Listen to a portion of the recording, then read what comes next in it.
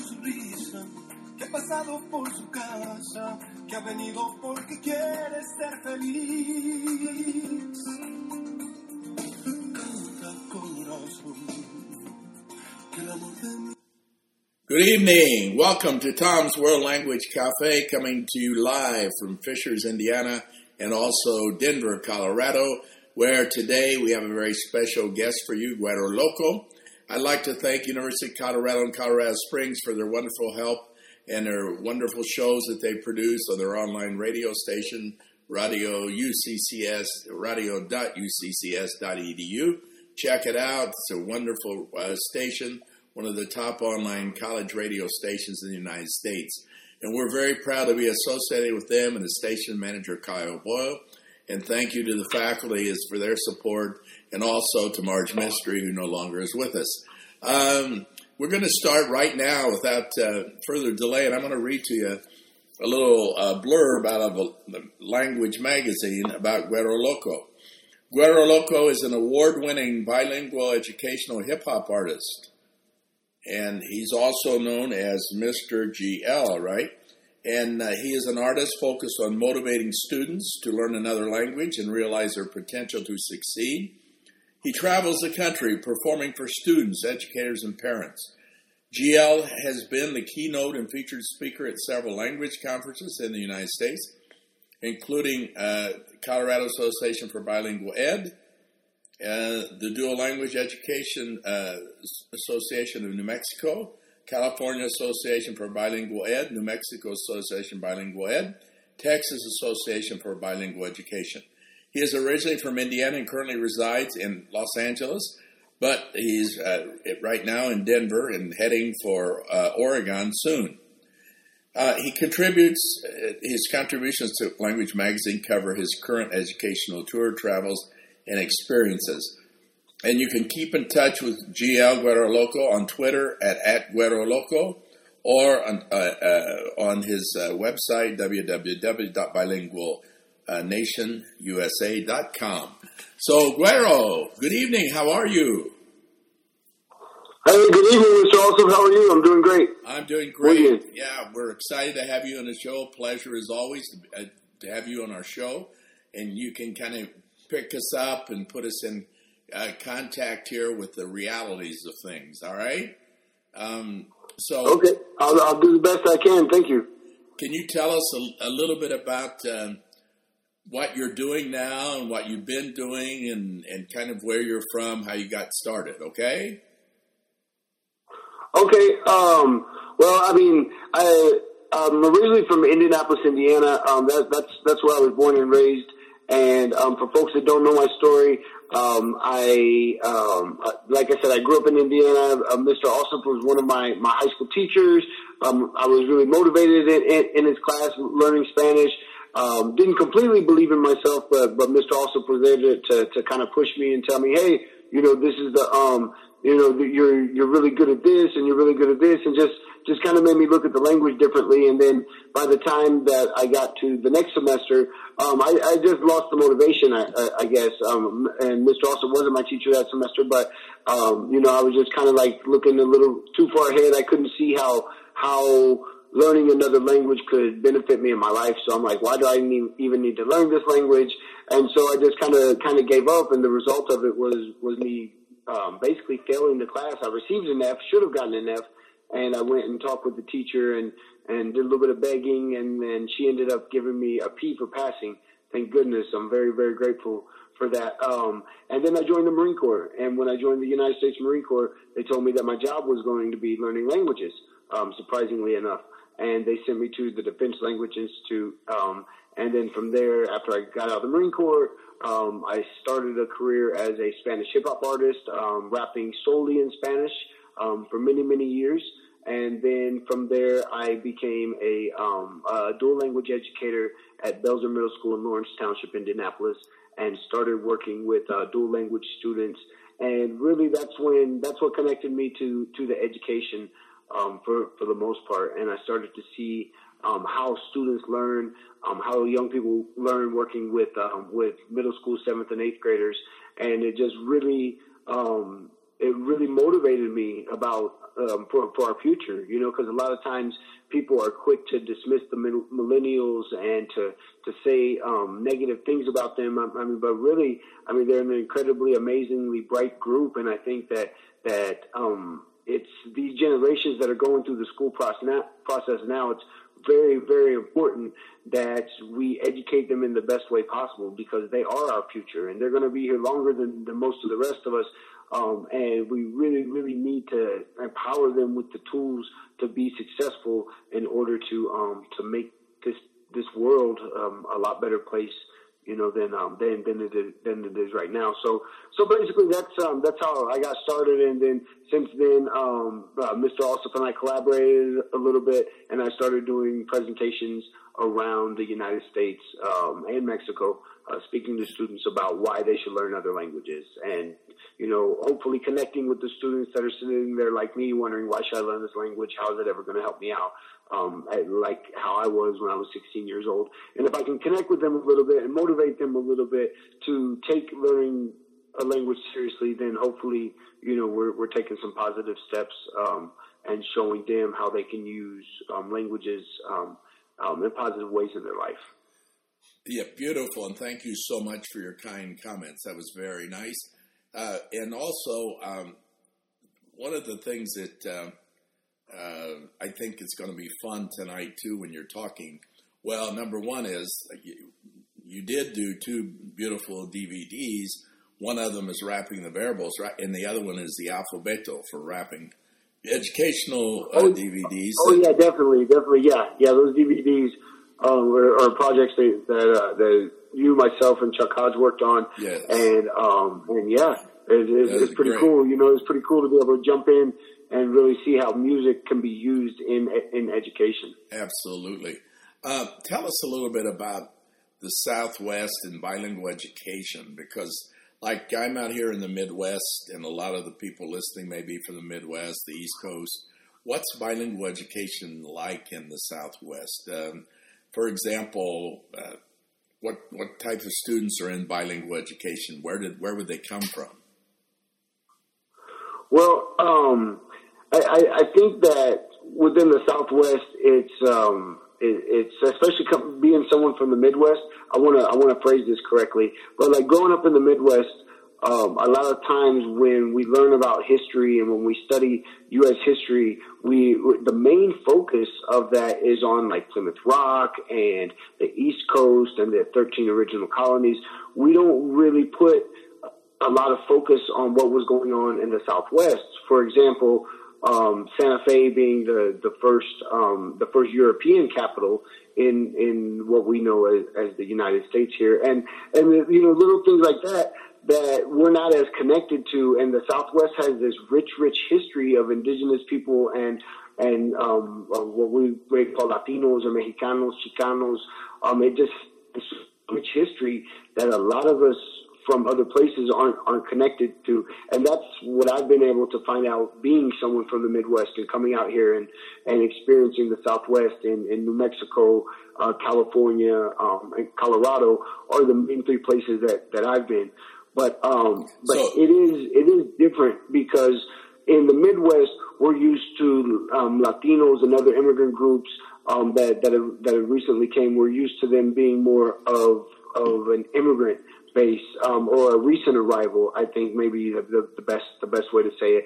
Whereas in these places over here in the Southwest, you know, people of indigenous descent and of what we would call Latino descent nowadays, you know, they've been here for thousands of years. And so I think that there is where the differences start. And I don't know if I'm answering your question exactly right, but I'm just talking about one of the hurdles or one of the things that it took me to learn, or for me to be able to see over here in order to really, really appreciate the diversity and the survival of these cultures here in the Southwest. Yes, and one of the things that you brought up here about, well, let's just think about this for a minute, and I think you'll probably agree with this idea, but suppose we have people living in the Midwest, we have people living in the Southwest, we have people living in the Deep South, we have people on the East Coast.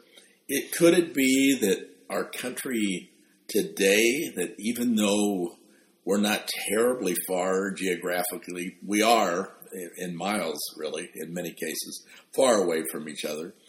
But is it a fact then, probably, that, what do you think, that we have this lack of understanding of other cultures within our own country because of the geography divide, that there's so much distance between our states that we lose what's going on quite a bit? Does that make sense?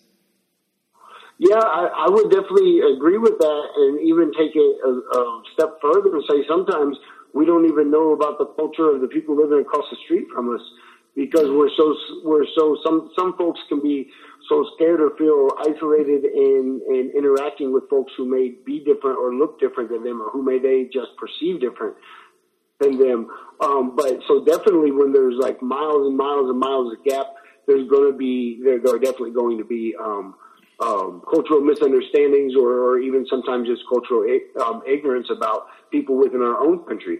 I mean, we're a huge, vast piece of land here that makes up the United States of America. And, but yeah, I mean, I definitely feel like that, we could really benefit from learning about people from our own country as well, and learning about the different regions, just so we can be a little more connected and we won't have so many stereotypes connected to those as well. And that probably becomes an educational issue that schools today need to address in the curriculum, right? I mean, there needs to be something done about communicating with other cultures, and perhaps even improving our communication skills, where like we're talking now, we're live, we're talking. But let's suppose if we talk about technology, for example, and that everybody's prone, or a great majority of us, we're on the phone a lot, right? We're texting, we're talking, we're in social media a lot. It's social, but it really isn't social, the type of social activity that's going to help me know the guy across the street, right? Like in the old days, you used to go down to the street corner and you'd go down to the soda shop or whatever, and you get a Coke or whatever, but you met people socially, right? And you learned about their culture and things. It was almost an automatic thing. And the big thing I observed, and I think we've talked about this a little bit, this summer in Havana, when I was living in that neighborhood, a lot, the barrio of La Vibra, I noticed the people at night, they didn't have a lot of technology, so they'd be out in the streets talking to each other, socializing, and it reminded me of how things were in the past here, maybe 25 years ago, 30 years ago. But it's almost like maybe if we had a happy mix of technology and real life things going on, we might be better for it. Do you think that's true or not? Well, yeah, definitely. I mean, because we've got to have that human element, that human contact. I mean, regardless of how, socially, like as far as internet socially strong we are, I mean, we need that human contact. But also I think that's just going to be a natural, something natural that comes out of this, because people are going to get sick of not having that real contact. And I think that, but we also have this very powerful tool, which is social media. Yes. And so I think that what we're starting to see more is social media being used to push people out into networking spaces, into getting out and meeting with people. Yes, and I mean, the other things we have to change in our culture are things like being attached to, the TV as much, and, and I'm guilty of this as well, so I'm not like, out here judging anyone, but I think that we have to change our own, routines in other areas as well, so that way it's not like, oh, I can't make it because I have to watch my favorite show. And now we have technology like DVR and those types of things to record shows and things like that, but sometimes we also get in the habits of, oh, it's Monday at 6:00 and I'm going to watch this. So I think that also being able to break from other habits as well that cause us to be antisocial, I think it can also be productive. Absolutely. Now, what about this? I know you did an article for the for the world language. No, it's not. It's just called Language Magazine. I guess it's all languages, right? Improving literacy and communication. Language Magazine, correct? And I've got the Language Magazine. And the article is called on the nice magazine, by the way. Congratulations, a beautiful article, nice, beautiful magazine, and on the road to multilingualism. And bilingual rapper Guero Loco takes us on his passionate journey to promote language learning and allow students to reap the benefits.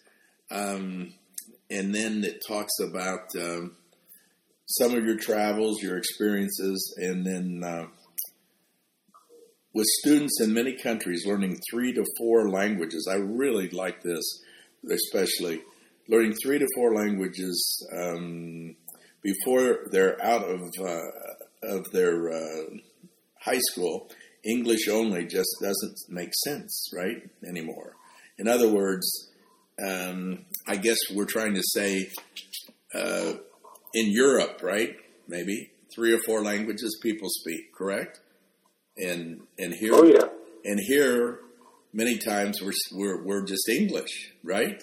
Unfortunately, and sometimes it's bilingual. If it's in the Southwest, right, it's more bilingual. But in the Midwest, it may not be. In many cases, it's monolingual, right?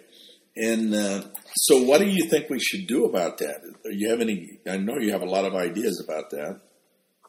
Well, even in the Southwest, if you look at things like, or on the West Coast, California, California, the voters thankfully just voted to end the ban on bilingual education, which in many cases, there was bilingual education still existed, but not for Latino students, or it was a very, very difficult process for Latino students who had native speakers in the home to get into these bilingual programs. And that's just going backwards. But I mean, the rest of the world is gearing up to be able to do business with the rest of the world. And, and aside from that, aside from the business and economic impact of knowing other languages, also the human to human aspects as well. When we learn other languages, we begin to learn about other people, and we begin to learn that maybe we're not so different than the person next to me. And I think that is the greatest thing that I've learned from during this multilingual this trip that I've been on, I think is that being able to connect with other people through language. And I think that that's the most empowering thing because, definitely learning another language will help us, you can make more money, you can possibly get into a better school or beat someone out to get a job. But at the end of the day, it's, this life that we're in, it's all about those human connections that we're able to make. Now, is the culture, when we talk about bilingual education and the culture in the Southwest, the people, the Hispanic people, for example, is that observable? I assume it's very observable in daily life, where you can see someone who's brought up in the U.S. with parents, let's say, who are from Mexico, and where you can see both cultures functioning side by side, I would imagine, correct? Where they're both functioning together, right? I mean, it's like the two cultures kind of combine. Is that a good way to look at it? Oh yeah, definitely. I mean, all throughout the Southwest, San Antonio is a great example of a city that's like that. Denver, many areas of Denver, even though Denver is becoming super, super gentrified. I've lived out here a couple times over the past 10 years, and so I've been able to see this change. Been out here quite often, and so this was one place that had that feeling. Right now, I'm in the feeling of what we call Calle Mayor. Calle Mayor, and it is kind of like a cultural hub here for Latino based, and it's to kind of preserve a little bit of the culture of where we're at right now, which is Federal Boulevard and Alameda. And so there are many people in areas that are trying to preserve this culture, but also a lot of times, the quote unquote, and I say this very, very kind of sarcastically, but the progress takes over, regardless of the amount of culture that's in a lot of these places. We're seeing it in LA and Los Angeles, all over the place, where even now places that before we would have thought were untouchable, like East LA and Boyle Heights, now they're also being gentrified. And there's amazing people that really care about preserving cultures in their areas that are fighting against this, but sometimes, I mean, it's really a losing battle, because many times it's folks that don't have a lot fighting against other folks that do have a lot. So preserving the cultures out here, I think, is something that is very, very important, and we need to be focused on more. Now, I know you were highly focused on the situation in Standing Rock, right, with the Native Indians there and what was going on.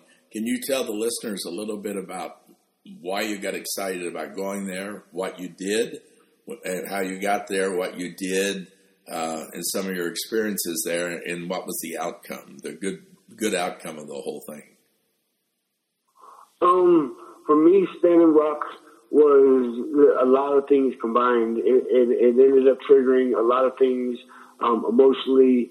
As someone who loves this country very much, as a United States veteran, a United States Marine, it ended up just really hitting me the wrong way when I saw U.S. citizens being attacked, people that were peacefully protesting being attacked with dogs, with water cannons, in freezing temperatures, the explosive devices, rubber bullets.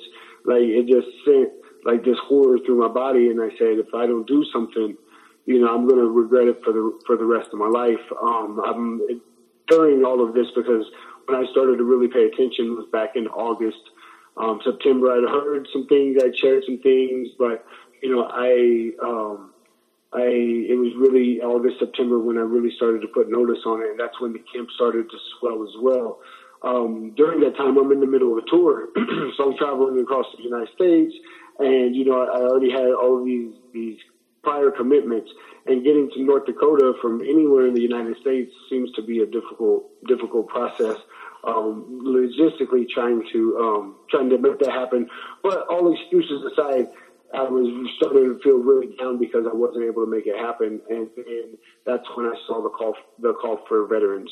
And that's when I saw the Veterans for Standing Rock, that they did the call for veterans to come peacefully protest, to be a sort of line between the peaceful protesting civilians, as we would call them, and then us, the veterans. I mean, still civilians, but we got that title in the history. And so, it was like an immediate, like, yes, like this is what I've been waiting for, to be able to help get me up there. And another big thing about me going up there was I didn't want to go to Standing Rock. I didn't want to go to any native reservation without an invitation. I didn't want to just go up there and be like, hey, here I am. Let me, help you out, and let me, learn about your culture and this and that. No, I wanted to go because it was, because we were invited. And I think that also stood out to me as well. And so Standing Rock for me represented a lot of different things. I mean, United States citizens do not deserve to be treated with less rules of engagement than foreign combatants. That's just ludicrous to me. And there were a lot of veterans that went with very much with love, with patriotism, and with peacefulness in their heart, and they were willing to put their bodies on the line again after they've already established, being the U.S. veteran, that they at one time would have done that. They were this time willing to do it all over again to stand up for people, and it was beautiful. With the camp, as soon as we sat on the camp, there was all this celebration, and I was like, "What's going on?" They're like, "Oh, they denied the easement." There was all this celebration going on, and it's like, "Oh wow!" Like this actually happened. Something positive actually happened. And then the more I started talking with some of the native folks, the more they helped to put it into perspective for me that, that the oil company could continue to drill through their sacred lands, and they could drill under that river just with paying a fine, or under that lake, just by paying a fine. And so there were, they started to put the reality. They said, we've heard this for hundreds and hundreds of years. We've heard these promises for years, but these promises are always broken. And so for me, it just really put my own privilege in perspective as well.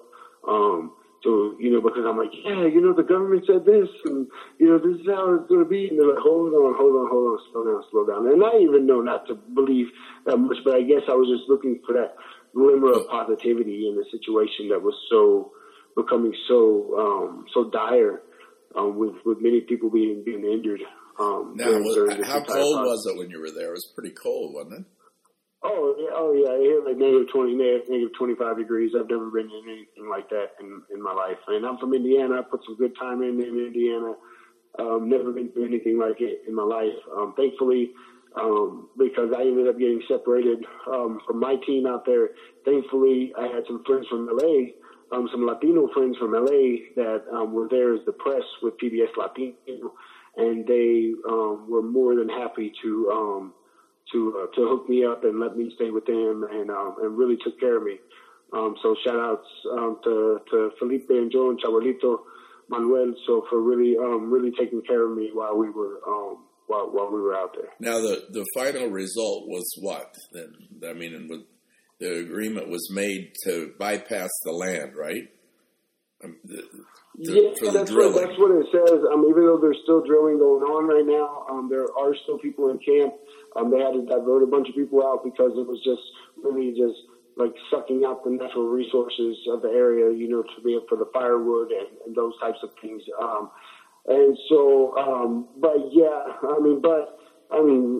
Here soon, or maybe, when somebody's listening to this broadcast, we're going to have the president that we're about to have. And at any moment he could change that, not trying to be political, but just talking about the issues. He had like lots and lots of money invested in this pipeline as well. We'll hope that, yeah. It's not just Standing Rock right now in Texas. There's another fight going on in New Mexico. There's a fight going on. And yes, we have lots of pipelines that run all through the United States. But if you pay attention to the news, if you really, really look, they're bursting and they're breaking and they're exploding and they're polluting our natural resources. And once the water is polluted, once it's gone, then that's when the real death starts to happen. And I don't want that for our kids and for our grandkids. Right. And at the end of the day, it's just like you say, water is life. Water is life. And then the other interesting thing is that this land is really part of the culture of the native Indians, right? Of these people. This is their culture. And I would imagine that that in itself is reason enough that we stop some of this silliness, right? That we think about the culture. And the people have very little remnants left of their culture. And it certainly would be nice if we could preserve what little we have, right, of the culture.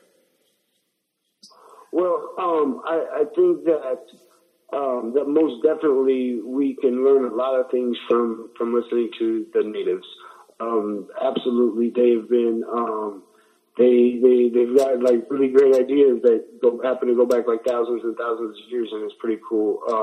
The way that we were treated by the natives when we got there by the Cheyenne River, Sioux and South Dakota, and then also the Standing Rock Sioux and Standing Rock Lakota and Cheyenne River Lakota. I know a lot of people use those terms interchangeably, but I should have said Lakota, and I apologize for that. But being up there, they treated us like phenomenally well while we were there, and it was just the overall message at Standing Rock was peace and love. They said that as they were being attacked, they were praying. And they weren't praying for themselves, they were praying for their attackers. And so when you hear this type of stuff, sometimes it's very counterintuitive, especially for me. Sometimes I can be a little bit hard charging. I'm a Marine, and to hear this and to hear that type of guidance for a lot of us veterans, it was very, very calming and it was very helpful to hear that type of message coming from them, because we know that we're going, to gear up for whatever, and I was only going to keep it peaceful. Like, pase lo que pase a mí, like whatever happened to me happened, but I was only going to go there with peaceful intentions, because that's what the Native peoples want. Right. And plus, fundamentally, I also believe in peace. Right. And I don't believe in violence being the answer. Now, I know that you did go, you presented, gave a little presentation, I guess about an hour, on Standing Rock at, where was that? It was in Indianapolis, I believe, right? Yeah, that was the Center for Interfaith Cooperation, and it's there by Butler University in Indianapolis. And I was able to go in there with the Reverend Anastasia, and we were able to talk about our experiences. She was a reverend that became a chaplain for the veterans, and we were just able to talk about our experiences with the local people in the home city that wanted to listen. Now, were you able to get a clip from that or not, an audio? No, we weren't able to. So, with the weather coming in like crazy, it ended up being about like 15 or 20 of us. And so it became just a very, very relaxed kickback and just kind of, Right. So, where are you going to be going next? Now you're going to be out in Oregon, and can you tell the listeners where you're going to be appearing in the next 3 or 4 months? Yeah, I'm in Denver, Colorado right now, and I leave from Denver on Thursday to go to Oregon, keynoting the Oregon Bilingual Winter Institute, and that's going to be this Friday. And then from there, I'm going to go and go up to Seattle and to Canada for a little bit, and then shoot back down to Portland for some school shows. From there, I go to Cali. I've got this all mapped out in my head. I go to Cali for just like 6 days, and then I've got to go to Houston, Texas for 2 weeks. And while I'm in Texas, that's when I'm going to be doing the performances for the Super Bowl experience there in Houston, Texas. So that should be really fun. So you're going to be doing some performances live and like the 2-3 days up to the Super Bowl, right? It's actually, I think the way my schedule works out is I'm performing 5 days, and they're very, so every other day I'll be performing. So I'm going to try to, on my off days when I'm not performing for the Super Bowl experience, then I will be performing at schools in the Houston area. So if anybody from Houston is listening, I'm available. And are you going to be doing some live video from those performances for the Super Bowl? Yes, as much as they'll let me. So I'll either be live broadcasting or also my Houston contacts from the Avian Kingdom. So they may be as well. Okay, sounds good. So this idea of culture, then, I'm going to come back to the culture idea a little bit, because sometimes I think that when language teachers, and we're all probably guilty of this to a point, but world language teachers, when we're teaching language, that sometimes we get more concerned, perhaps, or too overly concerned with grammar and detail, and we forget about communication, the simple acts that we were talking about earlier of learning how to greet people and chat a little bit and do some conversation. And also to learn about the actual culture of the people that we're studying, right? If we happen to be studying about Mexico, that we're learning something about Mexican culture. If we're learning about Colombia, that we learn some Colombian culture, or Spain, we learn culture of Spain. But in our rush to teach vocab and grammar sometimes, I think that we don't have enough time to teach culture. Would you agree to that? Yeah, I think so. I think that, and I think that there are definitely a bunch of teachers that do put culture as a focal point. Right. But I think that, in a lot of classrooms, I do think that could be more made part of it, and where we can kind of show the kids and get the kids hyped up about about some of the cultural aspects, so that way they'll be more interested in learning. Yes. You know, I know a lot of people that learn Spanish because they learned how to salsa dance. Yes. And so, you know, through that cultural experience of dance, of salsa, they started to learn the words of the songs that they were listening to. And then through that, they started conversating with people, and now all of a sudden they're fully bilingual. And just a disclaimer, I don't salsa, by the way, so I'll learn one day. But that's a good point. Yeah. And I think some of your music has inspired kids along the way too. And I think they've learned some of your rap songs, and that inspires them to learn language. And I think you've done very well with that too. You know, not necessarily dance, but especially your music. And that's certainly another cultural tool as well that many teachers use. But I guess what I'm trying to say is, though, I wonder if we need to put a lot more emphasis on the culture game than we do on the language per se game, you know, that maybe we should kind of flip it a little bit. Maybe we should get more involved in the daily life in the countries and all these little customs and idioms and all these little idiosyncrasies, as well as the language.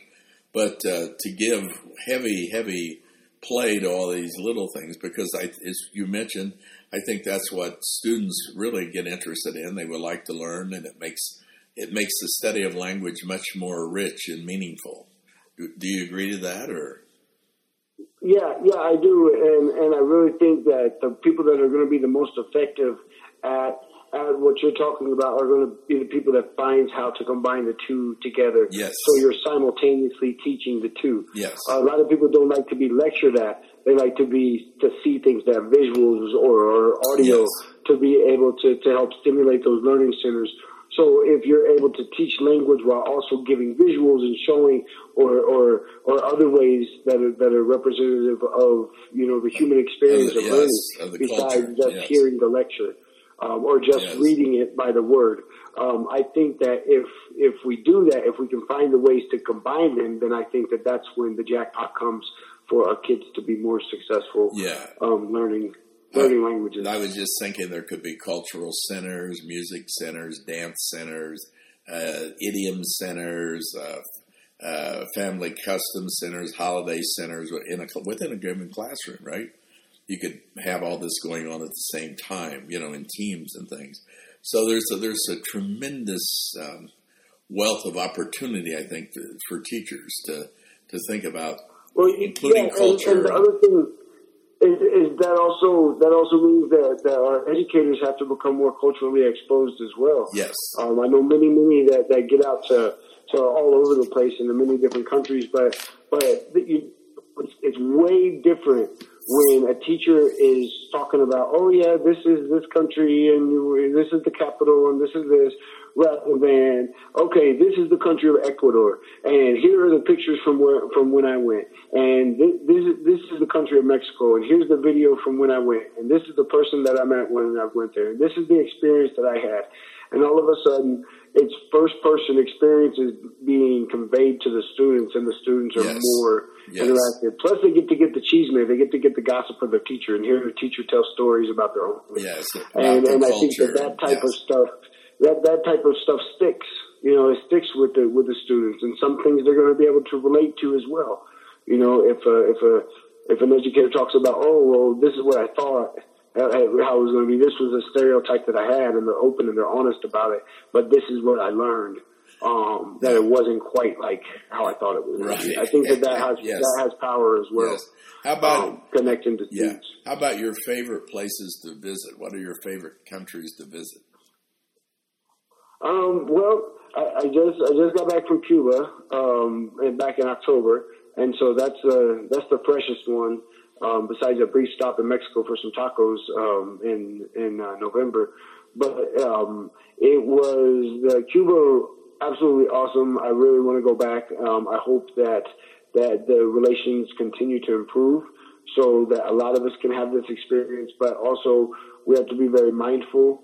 With Cuba, you and I were discussing, because both of us have been, about the food rations that are now. A lot of people aren't getting their food, you know, because so many tourists are coming, and so that food is going to tourists. And so like we have to just be mindful of the way that we participate in the interactions with Cuba as U.S. citizens, and be mindful of these things as well. Right. But Yeah. Cuba is absolutely awesome. Oaxaca, Mexico is another one of my favorite places. Definitely one of my favorite places is Oaxaca, and then San Luis Potosí I don't have the words for San Luis. So Yes. these are all places I want to get back to very, very soon. Now, did you have any insights or advice for young world language teachers starting out as to what would really be good for them to do to get a good start teaching? I'd say, like, really, really have the experience. Have the experience of, you're going to be teaching language, you're going to be teaching culture. Have those real life experiences for yourself. Go visit different countries. Go different places. Go and speak with the people there, so that way you're going to become better, because you're going to become more fluent, and not just linguistically, but also culturally and humanly fluent, and understanding other people and being able to connect.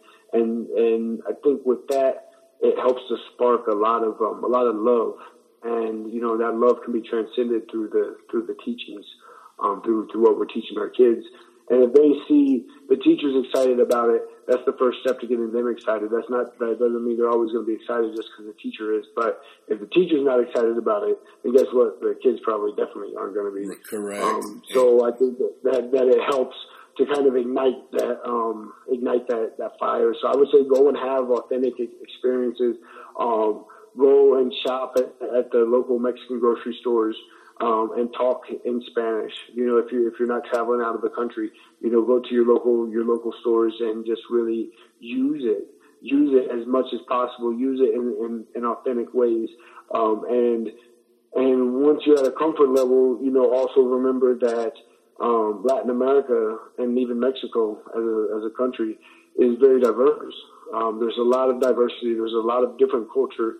So no one's going to be able to know everything about everything, but it helps to be able to you may know a lot about Mexico, but what about El Salvador, or what about Honduras, or what about Colombia, or Spain, or Cuba? These or even parts of the United States, like Puerto Rico.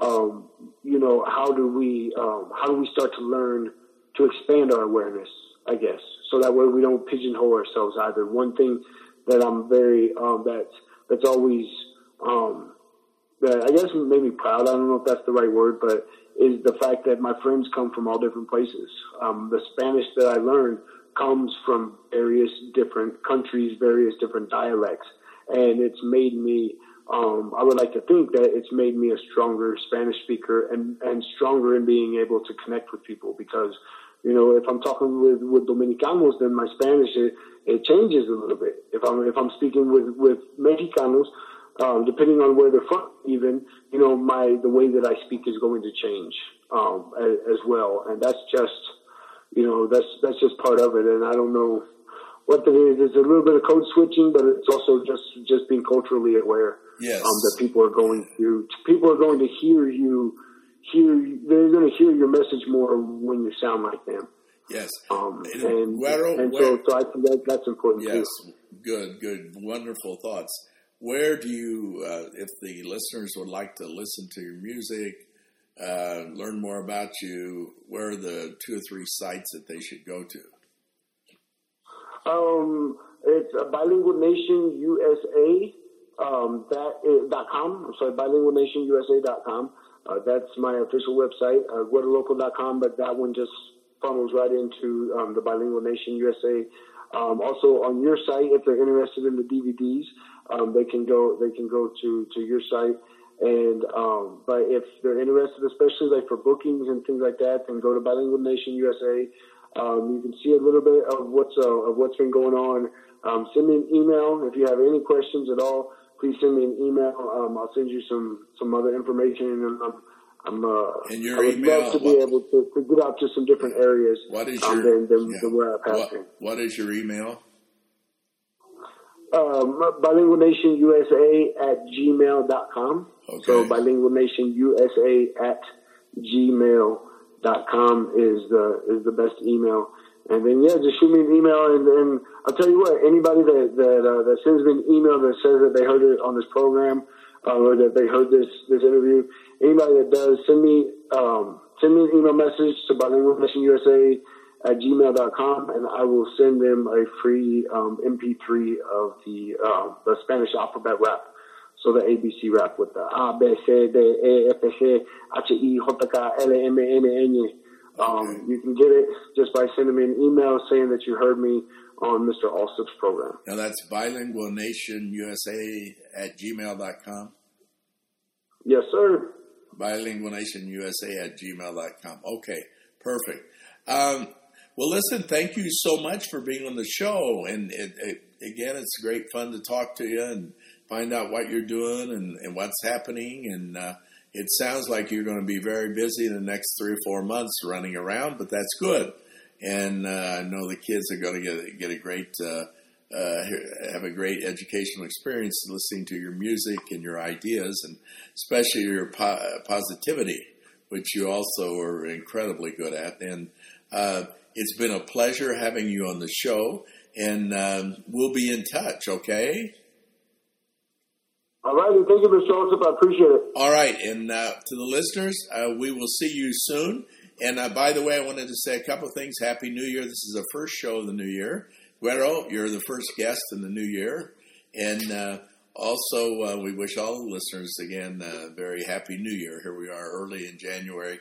And come back and see us. And we're having another show very soon. And we have some really interesting different guests coming up. So watch us. Go to radio.uccs.edu and under programs. And I think the show comes on Sunday from 4 to 5 now.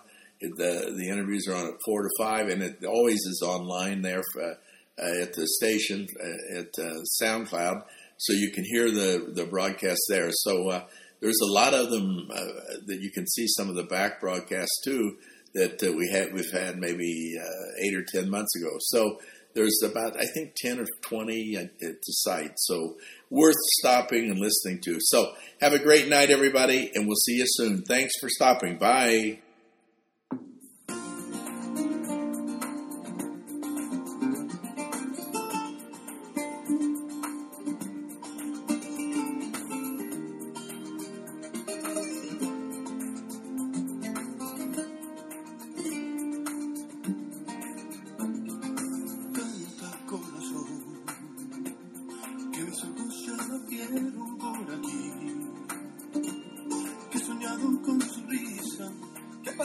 Por su casa, que ha venido porque quiere ser feliz.